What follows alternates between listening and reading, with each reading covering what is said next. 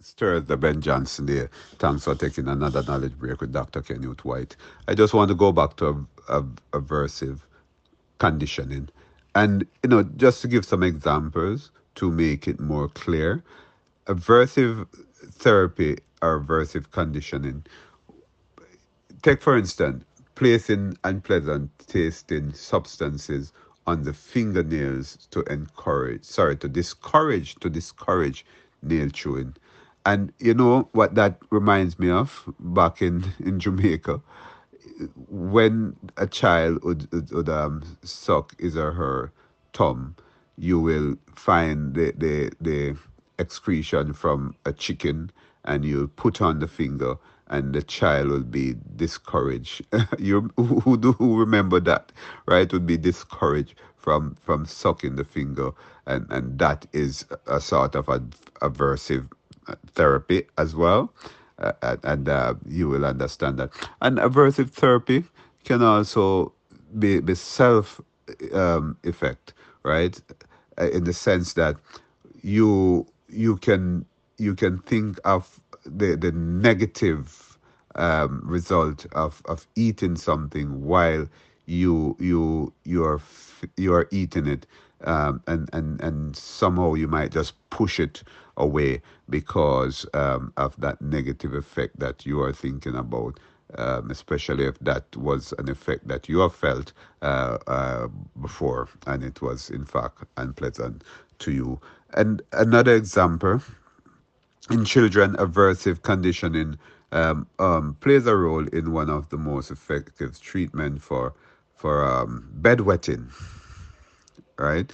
And you find that the bell and pad method, a pad with a wetness sensor is placed in a child's bed, connected to a bell that sounds in the first sign of wetness, and the child would understand that the bell goes off, and it will basically show that, hey, this wakes me up, and yeah, I have to go and use the restroom.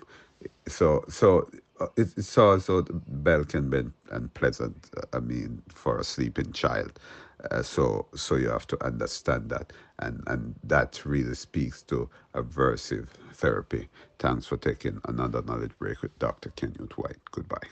It's Saturday, and you're taking another knowledge break on the Sabbath with Dr. Kenute White. It's another worship day for some, but it doesn't matter which day you worship as long as you worship. Yes, check out my podcast on Apple Podcast and YouTube. Canutes Exploration, CANYOUTH Exploration. Also on Upper Podcast, check out the podcast for Knowledge Break. You might have to be a paid subscriber to get some of this knowledge break. Yeah, but it's for verticals. No problem.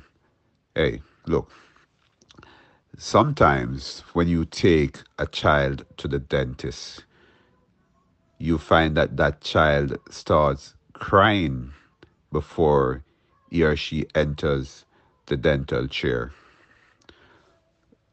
A lot of times what happened is that that child heard other children in the dentist chair crying, and therefore that child starts to cry because he figured that, okay, if John Brown is crying inside there, it's going to affect me as well.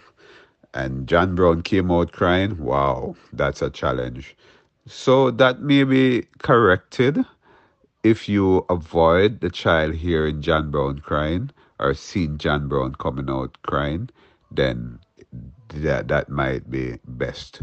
But again, the fact that the child might watch a show with as John Brown, so to speak, coming out of the dental chair crying, and that might be a challenge with that child, your child, going to the dentist. So I'm saying all of this to talk about a concept we call vicarious, VICARIOUS. conditioning, vicarious conditioning. And it really speaks to observational learning. And observational learning is a process of learning to respond in a particular way by watching others responding in that way, right? So, observation learning is called vicarious conditioning because it really involves learning by watching others, acquiring responses to operant conditioning. Okay, we talked about that yesterday, operant conditioning. So that's what vicarious conditioning speaks to. So learning by watching others, doing what they have done, you learn by doing that. So it's observational learning, and we have done it, and our children has been doing it for the longest while. So that's vicarious conditioning. And whenever you see a child, even at school, behaving in a particular way, you may want to think that many times that child has learned that behavior from classmates, and it's something you need to take into consideration as you continue to learn about psychology. That learned behavior is very often, uh, maybe very often, applied to children in the school because they learn from their peers so effectively, and it's something that parents need to consider. So vicarious conditioning needs to be looked at, and it's something that I'd want to encourage you to do some research on. Thanks for taking another knowledge break with Dr. Kenyoth White. All right, all you learn. Think about that. Bye bye.